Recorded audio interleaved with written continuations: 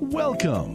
This is EIG, Milwaukee's philanthropic community, with your host, Jill Economou, on News Talk 1130 WISN. Good morning, everyone, and welcome to the Sunday morning edition of Milwaukee's philanthropic community, brought to you by Ellenbecker Investment Group. I'm your host, Jill Economou, Director of Community Outreach. You know, there are times when someone will reach out to me and say, great show, great organizations, I've never even heard of them before. That's exactly why we do this show. We give a voice to our nonprofit sector, give them an opportunity to share what they do and how they're making a difference in the community. And our hope is that our listeners will become familiar with all these different nonprofits, that they'll find one that speaks to their passion, their skills, their talents, and then they'll be encouraged to get involved in some way so they too can make a difference. I'm going to start today's show with a trivia question. Okay, so all you trivia enthusiasts, are you ready? What does the word Michigami mean? Michigami. If you live or work downtown, or you just cruise the lakefront in the summer, you may be familiar with Michigami and our topic of discussion today. Or maybe you've seen some of the things that we're going to be talking about, but had absolutely no idea behind the history. So what does Michigami mean? The word is a Native American word for big lake, and it's how Lake Michigan got its name. Lake Michigan is the second largest Great Lake by volume and the third largest by area surface. It spans 321 miles north to south. It's a little over 22,000 square miles. It's about 925 feet deep, and it's the only lake that's located entirely within the United States.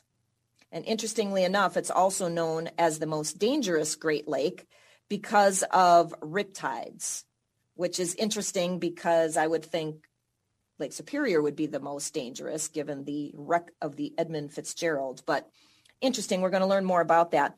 I read in an article that the article referred to our Milwaukee lakefront as a priceless natural resource, and was affectionately called Milwaukee's front door to the world. Wow, what a great description. Today we're going to focus on a specific piece of the front door to the world as it relates to maritime. What took place on our waters and how did it make an impact in our city? Joining me today to talk about some maritime history is Bill Nimke, Executive Director and founder of All Hands Boat Works, and Mark Keene, who is the board president. So welcome to the show today, Bill and Mark. Thank you. Thank you for inviting us. Thank you for having us. You're welcome. So in doing research, I learned some interesting things. The lakeshore was inhabited way back when, primarily by indigenous people whose way of life was based around water and fishing. No surprise there, right? And by the 1830s, Lake Michigan provided Wisconsin with its first commercial enterprise, which was fishing, although I would think fur trading somewhere too. But why don't you guys give us some history? Give us more history about our Great Lake. Well, I'll start out by saying that I'm going to be talking about the maritime history of Great Lakes and lighthouses and things. But before lighthouses, long before boats began bringing European explorers to the Great Lakes, as you said, there was a maritime heritage that existed here. With the abundance of lakes and rivers, this region was home for many indigenous nations who built canoes and dugouts to harvest rice, to fish, and to navigate the waterways. So from its beginnings as a fur trading outpost, Milwaukee has played a major part in the shipping industry in the Great Lakes. Again, we have three rivers running into it, the Milwaukee, the Menominee, and the Kinnickinnick. And we have the largest protected harbor on the western side of the Great Lakes. It's about 3 miles deep and about 7 miles across. Shipping made invaluable contributions to the development of the 19th century Wisconsin, bringing people, goods, and other products to the frontier. The first ship built in Milwaukee was the Winona, which was built in 1836. We had a lot of resources here for shipbuilding in Milwaukee and the Great Lakes. We had the timber, and we had the protected bays, the deep waterways, so we could start building ships at an earlier time, back in the mid 1830s. within a few years, the shipping also made it possible to export Wisconsin's rich lumber, grain, and other resources. We're the largest exporter of grain of wheat in the world for almost 40 years. We started out by being one of the largest exporters of lead. They were bringing the lead, mining the lead in La Crosse and bringing it through the waterways to Milwaukee's port.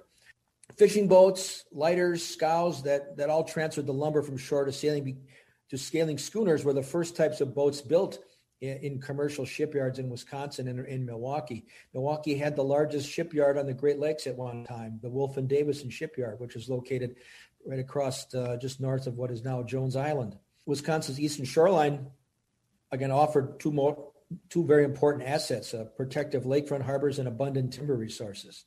So with the protected harbor, Milwaukee's shipping flourished, which led to navigation aids. The ships had to really navigate themselves into the ports of Milwaukee.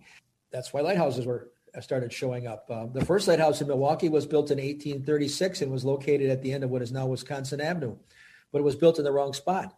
The mariners couldn't see it coming from the north, so in 1850, they relocated to North Point, the northernmost point of the Bay of Milwaukee. Built the first lighthouse on North Point was built in 1855, but it too was built in the wrong spot. It was built too close to the shoreline. So by the 1880s, the bluff had eroded to the point where they had to move the lighthouse. So in 1888, they built the lighthouse that's there now in Lake Park, the North Point Lighthouse. And isn't that a museum now, Mark? Yes, it is. It became a museum in 2007. It was a functioning lighthouse until the late 1990s or mid-1990s. Then it was the Coast Guard closed it because there was no need for lighthouses. With GPS and the RAN, lighthouses became extinct, sort of. So they closed it down. It stood abandoned until about 2003 when a group called the North Point Lighthouse Friends raised the funds to restore the lighthouse and opened it up as a museum in 2007. And it's a wonderful facility. The original, the last Fresnel lens is in the house with a lot of other unique artifacts about the maritime history of Milwaukee and lighthouses, and about our keepers, the first keeper being a woman from in 1888, our longest serving keeper, which is a wonderful story. Her name was Georgia Stebbins. So the lighthouse is open, is open for visitors. They can climb the tower, which is just a wonderful thing to do. You can get a great view of Michigan. There you go. But it's a wonderful spot, and it's a landmark in a Frederick Olmsted design park. So it's a wonderful piece of property, and I encourage people to come and see it. Even from the outside, it's still nice. Okay. I know there are people that seek out lighthouses around the state, and so we want to make sure that people understand we have one right here in Milwaukee that's worth checking out. So we have two of them. Well, three of them, really. The Breakwater Light, which is out on the harbor, and then there's the Pierhead Light, the red one that's located on the south end of Summerfest. And North Point. So yeah, there's three lighthouses. So, and yes, there's a lot of lighthouse groupies out there. So come down to the Milwaukee Lakefront or Michigami and check it out. Bill, you shared a quote with me from attorney Louis Nizer, who said, "A man who works with his hands is a laborer. A man who works with his hands and his brain is a craftsman. But a man who works with his hands and his brain and his heart is an artist." And I think we can all think of people that we know that can be classified as a true artist. I think of my brother Brett, who is smart, creative, and talented. I think he falls in that category. I'm sure, again, many of you have your own people that come to mind. But we're going to take a quick commercial break, and when we return, we're going to learn more about Bill and Mark and why they might be classified as true artists, as defined by Mr. Nizer's quote. Stay tuned, and we'll be right back. Thanks for tuning in. This is EIG, Milwaukee's philanthropic community, with your host, Jill Economou, on News Talk 1130 WISN. Welcome back. I'm your host, Jill Economou, and I'm talking today with Bill Nimke, Executive Director and founder of All Hands Boatworks, and Mark Keene, who is the board president. Okay, you guys, we know that you obviously have a love of maritime, nautical related things, especially boats. Did you two meet because of your love of boats? Yes, we did. And a matter of fact, I'm a big maritime history buff. boat lover, boat model builder. And I worked downtown, and I was poking around downtown one day around in St. Paul and off of there. And I drove past this boatyard with all these rowboats in it. And I stopped because I love wooden rowboats. And I stopped and I got out and started poking around the boatyard, and I ran into Bill and I introduced myself and I said, gosh, this is great. I didn't know you guys were here. And, one thing led to another, and Bill invited me to join the board of directors. This was about 3 or 4 years ago. And it's been, the rest is history, I guess you could say it. Yeah. The rest is history, as they say. Yeah, it's just great. It's just, that the fact that I didn't know that they were down in Milwaukee and there was something going on like that. And my love for wooden boats, it goes back in my family history. My great uncle was a wooden boat builder. So it's a perfect fit. It was a perfect fit, is right. Bill, why don't you start by telling us why you started the nonprofit in the first place? Sure, happy to do so. Well, we're now in our 8th year, and the short answer to that question is that my background is not as a boat builder, not as a carpenter, not as a sailor, but I've been a lifelong educator and teacher, and I've had an opportunity to work with kids in many different situations and environments. And I just discovered that bringing together a group of young people and taking a pile of lumber and glue and fasteners and beginning the process of building a boat together is a fantastic teaching tool. It's an incredible hands-on experience. And I like to say that it's endlessly educational. So it hits in me, again, just like all the right chords in terms of working with, educating, empowering young people. And so why boats then, and why kids? Yeah, it's it's a very interesting combination, isn't it? To bring kids together and have them undertake what is really a challenging project, but not an impossible one. And I like that. It stretches their abilities. It in the process, that really changes their expectations of themselves, and they discover that they can accomplish a lot more than they thought maybe they could. So, as an organization, we're all about inspiring, engaging, educating youth through the art and the science and craft of building wooden boats. I like the boat building takes us all on a journey unlike no other hands-on experience, no pun intended, right?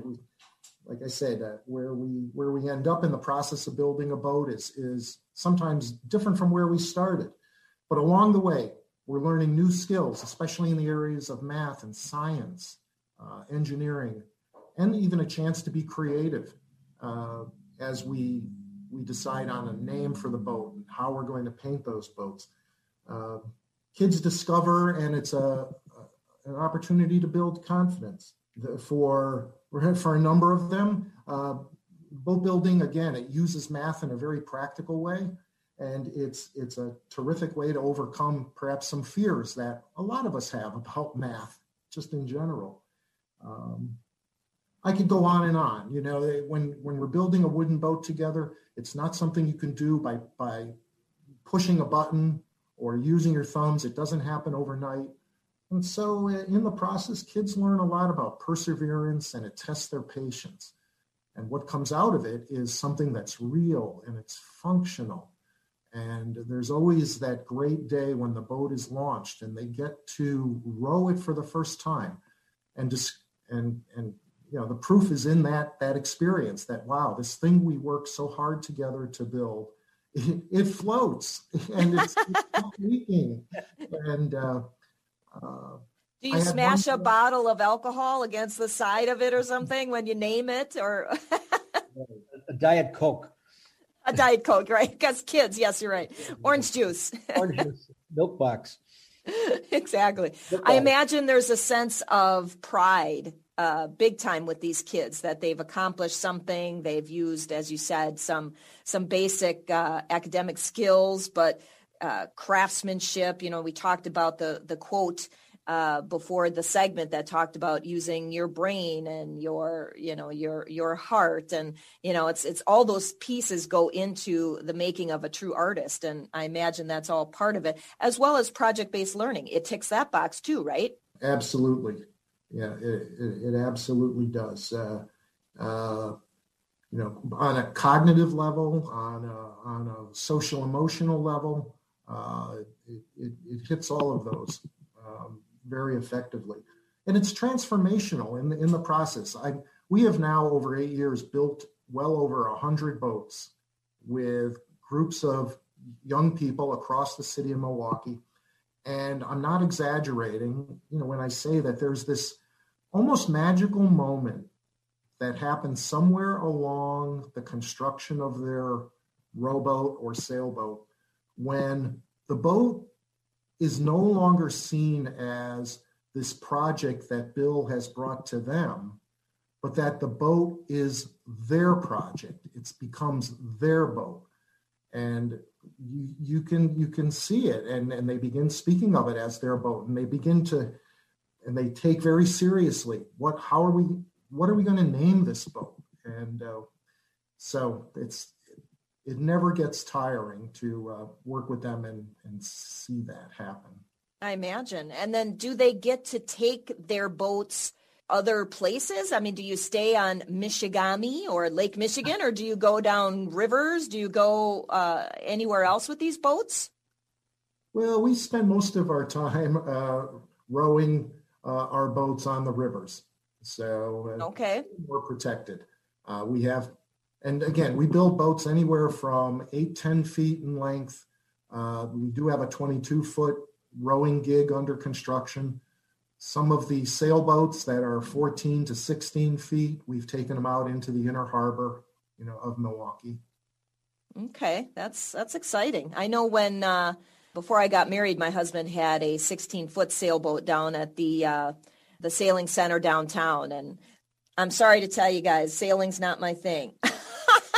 I need to have a motor on a boat. I don't want to rely on Mother Nature to get someplace, but I know my husband loves sailing.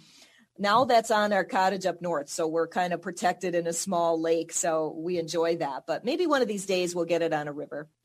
Kurt Hahn, who is the founder of Outward Bound. Outward Bound is a provider of experience-based outdoor learning and leadership programs. He said that our youth today suffer from the misery of unimportance. We need to take a break real quick, but stay tuned, because when we return, we're going to learn more about the specific programs All Hands Boatworks offers and how this experience-based learning gives kids a feeling of accomplishment, purpose, and importance. So stay tuned, and we'll be right back. You're listening to EIG, Milwaukee's philanthropic community, with your host, Jill Economou, on News Talk 1130 WISN. Welcome back to Milwaukee's Philanthropic Community, brought to you by Ellenbecker Investment Group. I'm your host, Jill Economou, and today we're talking with Bill Nimke and Mark Keene from All Hands Boatworks.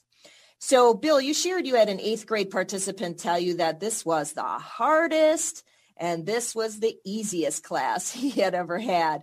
Why don't you tell us more about your youth program design and how it contributes to helping these kids feel accomplished and important? Sure. I love what that young man said. It sticks with me because, it was, the boat building project was both challenging, and yet he and so many others become so engaged in it and so focused that the time just flies when we're together. And that doesn't mean we do have our struggles in every program, and we are solving problems together along the way. But that's a great quote. So Jill, we have 5 core program areas. We lead and offer in residence boat building projects, as well as smaller woodworking programs that we carry out in schools or at the site of a youth organization. such as Boys and Girls Clubs, for example. And those typically are offered to students in grades 5 through 9. Those introductory projects, a boat building project at that level will take approximately 30 to 36 hours. That is often how we first meet kids. We meet them at their schools, at their locations. We also have an after-school evening program for teens, for 13 to 17-year-olds. It's called RAFT. It's fully funded. There's no cost to the teens to participate. They come 2 evenings a week, and it is skill building as well as mentoring, and all of it takes place while we're working as a group on a variety of projects at our boat shop. In the summertime, we offer week-long day camp programs right in the heart of the city on the Menominee River. We have a small working boat yard, as Mark referred to it, and that's where he first met us, down there. Those are offered a week at a time throughout the summer. And again, for young people, say 11 to 15 years of age. We just started this year a new job skills program for older youth, ages 17 to 22. And it is, we've piloted it, and it is a 13-week, again, job skills program with a goal that it will help to prepare these young people for either looking at an apprenticeship, a registered apprenticeship, or entry-level work after they graduate from high school. And the fifth area is a new semester-long academic program that we're launching next fall. It'll be a academic boat building program at our shop. Okay, so those key 5 areas. So if there are schools out there, if there's some principals listening or teachers listening or kids that say, hey, this is a great alternative to a woodworking class, get out of the school and go on site. Or as you said, you go there. The why, that might be another area. Or like you said, the Boys and Girls Club. You want people to know that you're looking to partner with people to offer these programs. Absolutely. We, over the past 8 years, we've worked with quite a few schools, and so we're looking to meet many more. It's a wonderful experience just to see these kids at the boat shop or at the boat yard, and the enthusiasm they have and the sense of pride. And Bill is just a wonderful, person to have this. It's just a great experience. Again, I think that we have in the summertime, we started having what's called an open rowing on Saturdays. And you can come down and get in a boat and row it. And that's just a wonderful thing. A kid can bring a child down there or just another adult, a friend or a husband or wife, and you get in a boat and you actually row it. And I was down there last summer with Bill when we were having people come down to row. And there was a couple in the boat, an elderly couple, and they were kayakers. And they had never been in a rowboat. He said, I don't know how to row a boat. I always row a boat forward. I paddle the boat forward, and here he is rowing a boat, which you go backwards. But he was struggling, but we figured it out, and boy, they had a great time. They just fell in love with the fact. The rowing is just something nice. You don't have a motor. You don't have a sail. You are powering the boat, and you are in control, and it's the serenity of it. That's the thing that scares me is when I'm in control and then the winds hit and I'm like, oh my goodness. What about, I was just thinking about this. What about crew groups from universities? They could come down and get a workout in, right? I mean, that seems to be a new topic, these maybe, I don't even know if UWM has it. Maybe they don't, but. It has, yeah. I used to be the coxswain on the Milwaukee Rowing Club years ago. And those boats are a little different. Those are called sweep boats or sculls. And it's a little different process. I mean, they're all, a lot of them are now fiberglass, but I remember rowing in the wooden ones. But we could, if you want to come down for a workout, it's a good workout. I imagine. What I think is really cool, though, is, Bill, you mentioned that like this after school teen mentoring program is available at no cost. So, if you're struggling to find some outdoor activity for your child, go check out All Hands Boatworks, because you can bring them down, and 2 times a week they can be involved in a teen mentoring program at no charge. And for teens that successfully complete a session of our after school program in the shop, and each of those sessions is 8 weeks long, but those students become eligible for our 6-week summer intern program. And that is a paid internship for young people here in the city. And last year we had 10 interns, and they helped with our summer camp programs, and they helped with community rowing. And it reminds me, once again, we talk about, it's an opportunity for them to gain some responsibility, and in a very practical way. Right. And maybe tap into an area of interest that wasn't tapped into before. You guys started with your love of boats, but maybe there's some kid that really never had exposure to that, and then they can go and check it out, and then they're like, wow, this is really cool. I think I want to pursue this interest. Yeah. We meet a lot of kids, of course, a lot of kids have apprehensions about the water. They're non-boaters, they're non-swimmers. We respect that, and we meet them where they are. And what happens more often than not is we encourage them to try this out. And again, for a lot of them, they discover they enjoy it, and it's empowering for them. I imagine. Plus, they get out into nature, and they get outside, and they're doing some physical activity, which is always good. Yes. A lot of these kids have never been on the water, and never been in a boat. So this is a new experience for them too. And it's, it really happened. And then what the apprentice program, we're training teens and young adults to get into a trade. I mean, they might not be boat building. They might become a carpenter or work in woodworking or cabinetry. It gives them an opportunity. There's the trade business is kind of suffering right now because there aren't enough skilled. Yeah, I mean, we all know skilled trades generally face worker shortages, and there is a struggle to recruit that next generation of trained, skilled tradespeople. And we've been told time and again, and that we need to reach young people at an earlier age to introduce them to the many trades that are out there. So obviously, we're not in this. We're not going about this to train young people to become boat builders, but for some, it does inspire and it interests them in exploring technical careers. And then you never know the impact that you're going to have. As you said, it can reach somebody in a way that you never even anticipated, and then the impact and the is something that you just didn't expect, and it's wonderful. Well, we're going to take a quick break, but when we return, we're going to talk some more about impact and also how you can get involved in some of these great programs at All Hands Boatworks. So stay tuned, and we will be right back. Thanks for tuning in. This is EIG, Milwaukee's philanthropic community, with your host, Jill Economou, on News Talk 1130 WISN.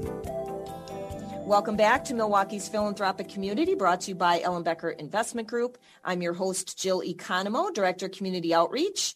And we're finishing up our interview here with Bill Nimke, Executive Director and founder of All Hands Boatworks, and Mark Keene, who is the board president. So, guys, what are some other ways that you think All Hands Boatworks makes an impact and benefits our broader Milwaukee community? Well, on one level, of course, hands-on learning is helping kids academically. For many of them, we're connecting with them and helping them with a greater understanding of, again, topics in math, in particular, math and science. So we think of those STEM areas in a way, perhaps, that they didn't understand previously. I think also we alluded to this before. The work that our kids are doing through our boat building project, for some of them, it stirs an interest in looking at education, further educational opportunities or career opportunities in the trades. And there is a need for more qualified, skilled tradespeople out there. I think so. I also believe that socially, it's been kids working together, develop cooperative skills, and some of the other just lifelong skills that would benefit them regardless of where their life takes them. And I think it's the soft skills that you talk about is important. We talk about STEM and you're meeting that area, and that's great. And then there's also soft skills that kids need to learn, and that's that creative piece and working with groups and learning to communicate. And, those things are all important. And again, just creating an opportunity for these kids to get out and do something that they wouldn't otherwise have the opportunity to do. I think, when you started talking to me about the different programs, I thought, gosh, so many of these families probably don't even know that this opportunity exists. And Mark, you talked about how you just happenstance upon, the boatyard or, meeting up with Bill. And so, again, that's why we do these shows, is so that these nonprofits get an opportunity to share with our community the great things that they're offering. And you guys are certainly offering great things that impact our kids. It impacts our community because you have collaborative partnerships out there with schools. We talk about what people can do to get involved. That's another thing that we like to share on the program. So do you ever welcome volunteers to your program? How can they get involved? We could not do what we do without the commitment and the interest and help from volunteers. That goes without saying. We have volunteers from all walks of life, from different age groups, and we're looking for more help. The volunteers can assist us as volunteer educators, in the projects. They can help to mentor our young people in the after-school program. Some volunteers like to just come into the shop and help with behind the scenes, as I like to say, in preparing material that's going out for the projects. So we're looking, again, always to have an open door to welcome more volunteer help. And then how do you get funded? Because you talked about, some of these programs being available at no cost. How do you get the resources to be able to offer these services? Yeah. Well, we're a 501c3 nonprofit organization right here. And our revenue is a balance of some fees for programs, particularly when we're going into a school, grants, certainly donations as well. And we have we're always looking for donors or sponsors of programming. As we're growing now, as the word is getting out about All Hands Boat Works, we have people are starting to kind of come to us a little in ways. Bill and I will have some visitors will come in and say, hey, come in the boat shop. And they come in and go, wow, you know what? And it starts a conversation going up. Well, I've got a way I can help, or I've restored old boats before, and maybe I can come in and maybe I can do this. And we've recruited a couple of corporations that have donated tools to us. And we have a really active board of directors that are really conscious of what, how to find donors and help and volunteers. So it's a really great board of directors that we have, a nice diverse board of people, and it really helps in our fundraising. What about donations of boats? What if, I'm thinking we happen to have an old wooden rowboat up north that is just sitting there. I mean, if someone has a boat Do you accept donations like that, or are you strictly just building from I'll let Bill answer that one. When we started, I was advised by a couple of other directors in some other similar youth boat building programs. They said, be careful, Bill. You're going to get phone calls left and right, and people will suddenly have an old wooden boat that they would like to find a new home for. As a rule, no, we don't just take in boats unless we can match them with the right youth group program. Unless we see a very good fit and purpose in having that. So. Okay, well, that's good to know, just in case someone's thinking about it. They just, nope. I'm guilty of that. I went out and just, got so excited when somebody said, hey, an old boat. I said, bring it down. And, Bill's like, hey, Mark, we got to be careful here because we'll, but you know what? Speaking of, you said you have a boat, I'd be interested in taking a look at it. Okay. All right. We'll have to talk offline. We'll just keep it out of, I'll just take care of it, not let Bill worry about it. But okay. So before we leave, we want to let our audience know different ways that they can help. So we talked about being a volunteer. We talked about donations. What would you say is your greatest need, though? Jill, thank you for that question. Our greatest need is help in connecting us with more young people around the city, whether it's through a potentially a school program or just to individual boys and girls who are out there who might stand to benefit from and be excited about participating in a project with us. So that is certainly something we'd love to be connected and introduced to, more young people.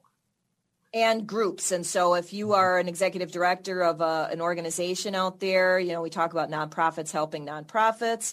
If you're a school, if you're a group like the Boys and Girls Club or the YMCA or something like that, or just a family that wants to get involved, or maybe you provide child care. I think you said the youngest that you start out, Bill, is age 7, 8. What was the?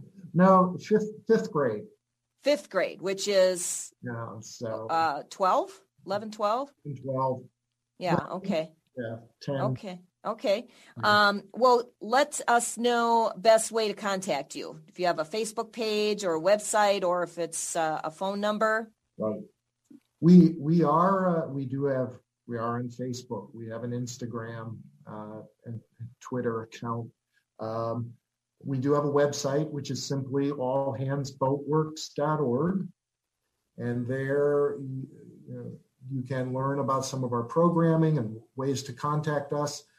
A potential volunteer can fill out a form and submit that to us that we'll receive, and then we get in touch with them. Our phone number, may I give that out? You sure can. Yeah. So 414-404-8213. Okay, 414-404-8213. So give them a call at All Hands Boat Works. I want to thank you guys, Bill Nimke, Executive Director and founder of All Hands Boat Works, and Mark Keene, Board President.